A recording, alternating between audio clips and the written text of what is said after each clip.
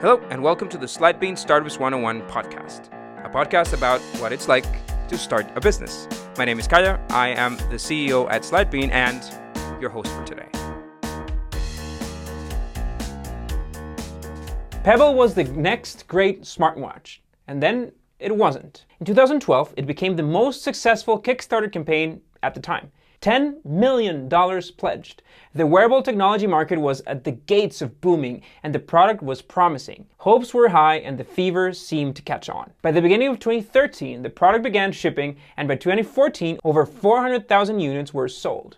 By 2016, the number was already 2 million units. But it's 2019, and the chances are most people don't know what a Pebble watch is. Pebble was ready to take the world by storm with its line of smartwatches, and for a very short period, it did. But production issues and, most importantly, wrong decisions meant that just 4 years after its launch, the Pebble watch and the company, Pebble, sold all their assets and ceased to exist. What was once supposed to be a game changer is now a lump or forgotten technology and a lot of lessons learned.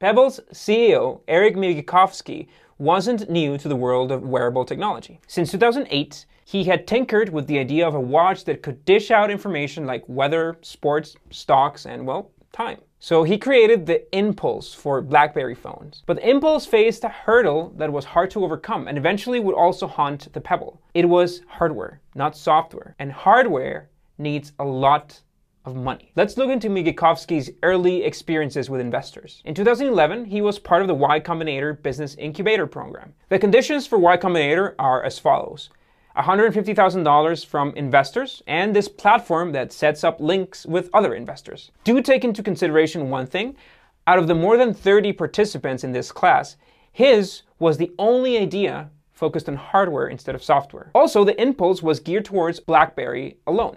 Hence, the idea didn't really catch on. So much so that Migekovsky only got one investor, Draper Fisher Jurvetson, with a total investment of around $375K, which he spent manufacturing the Impulse, which he wasn't able to sell. Because, well, BlackBerries weren't a thing anymore. The birth of a promise.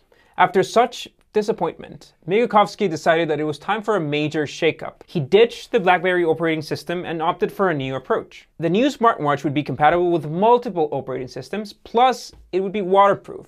And to officially break ties with the past, he would call it Pebble Watch. But where would he get the money? Investors hadn't shown interest before, so perhaps potential buyers would? That's exactly what Kickstarter works for. So in April 2012, he took to Kickstarter with a goal of $100,000. And it worked beautifully. Within just 2 hours, he reached the goal. By the 18th of May, he had raised $10.3 million.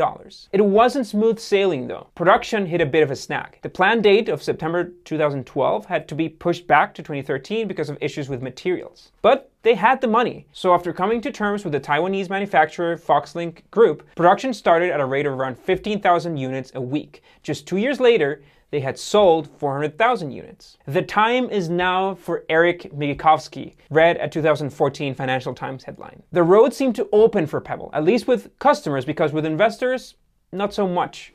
When Pebble wanted to launch their new product, the Pebble Time, investors were once again not interested. So they resorted to the crowdfunding strategy again, and to great success as they managed to round up $20 million.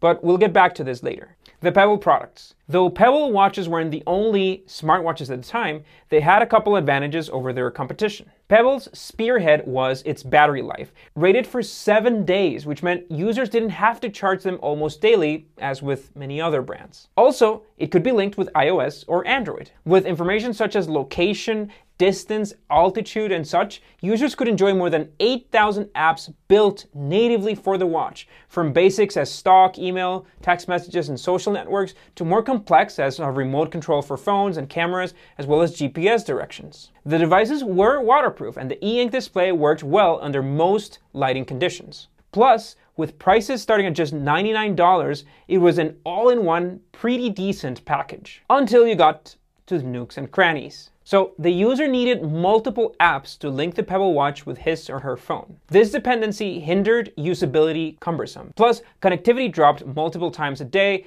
and that drained the phone's battery. Also, several users and reviewers discovered that Pebble worked much better with Android than iOS, which was a downside since many of its users were in fact iPhone users. And to top it off, first versions didn't have a scratch-resistant glass. Pebble attempted to fix this on the second generation. The new product had a color screen, Gorilla Glass, a stainless steel frame, and even kept its famous long-lasting battery. Even with the up-and-coming Apple Watch already creating noise, confidence in Pebble was high. Migalkowski himself said that he wasn't scared of the Apple Watch and that it would boost Pebble sales as the latter was significantly cheaper. And this, for a brief period, actually happened. Pebble had outsold Apple. What a product. So investors should be interested by now, right? Well, no, they weren't. And one of the reasons for this was, in fact, their feel-good story. Those very successful crowdfunding campaigns. The problems with investment. For their first watch, they had raised $10 million on Kickstarter. For their second, $20 million. So even though Pebble didn't rely entirely on crowdfunding,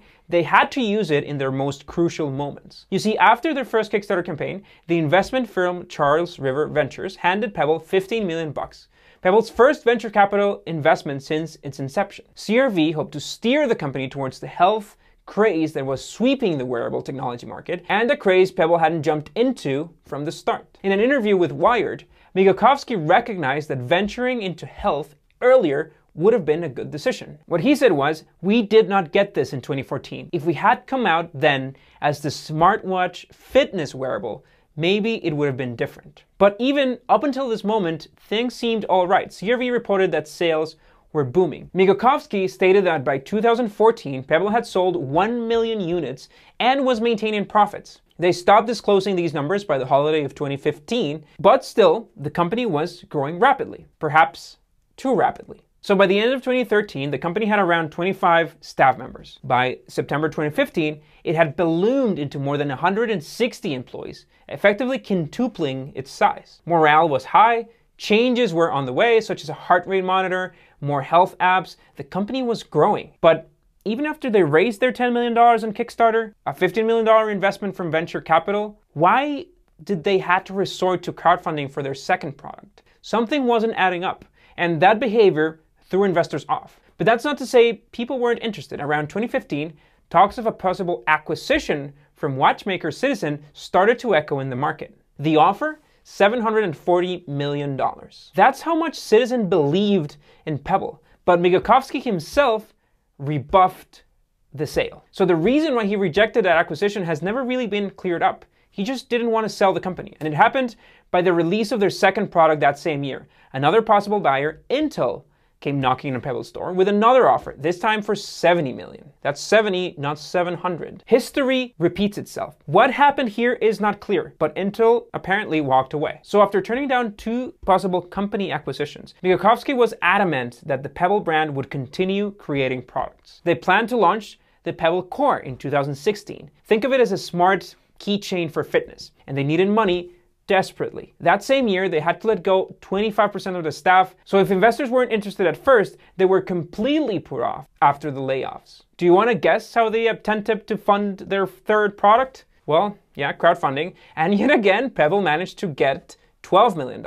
These guys are really good at crowdfunding, but it wasn't enough. In an interview with Vice, Migalkowski tells of his desperation by mid-2016. He looked all over the world for investors, suppliers, buyers, everything. Even with that effort, by October, it was clear that Pebble was sinking and that the best thing they could do was to salvage as much as possible for their customers, employees, developers, and investors. The acquisition and demise. Once Migalkowski knew he had to sell, a possible buyer didn't take long to appear.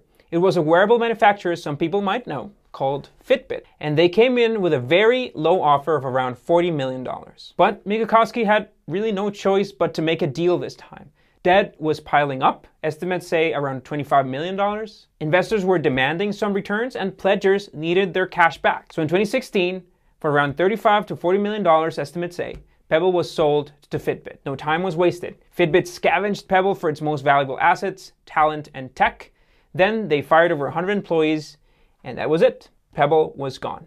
in an interesting turn of events, Migakowski ended up working for Y Combinator as a partner, and Pebble remained only in the memories of those who worked for the company, bought the watch, and believed in the idea. An idea that wasn't necessarily wrong, it just didn't have enough to be right. Once the Kickstarter fever died, they were left to their own devices, literally. Hardware is expensive and it needs to constantly reinvent itself. The company misread the market on several occasions, and with the influx of other competitors, Apple and Fitbit of course, those errors in judgment caught up to them. Pebble was the fairy tale startup, a small company trying to fight the big guys, and they can say they did manage to duke it out, at least for a while. But the wearable technology market is still very confusing. At first, it seemed that the spirit of Pebble would survive with Fitbit. After all, by merging technology and lessons learned, Fitbit aimed to take over wearables, until it too fell victim to this complicated world of corporate giants. And last news in this story, Fitbit was just acquired by Google. We'll have to see what happens. Thanks for listening to today's episode. I hope you've enjoyed it as much as we did. Remember to turn on your notifications for our podcast. You can also follow us on slidebean.com/podcasts.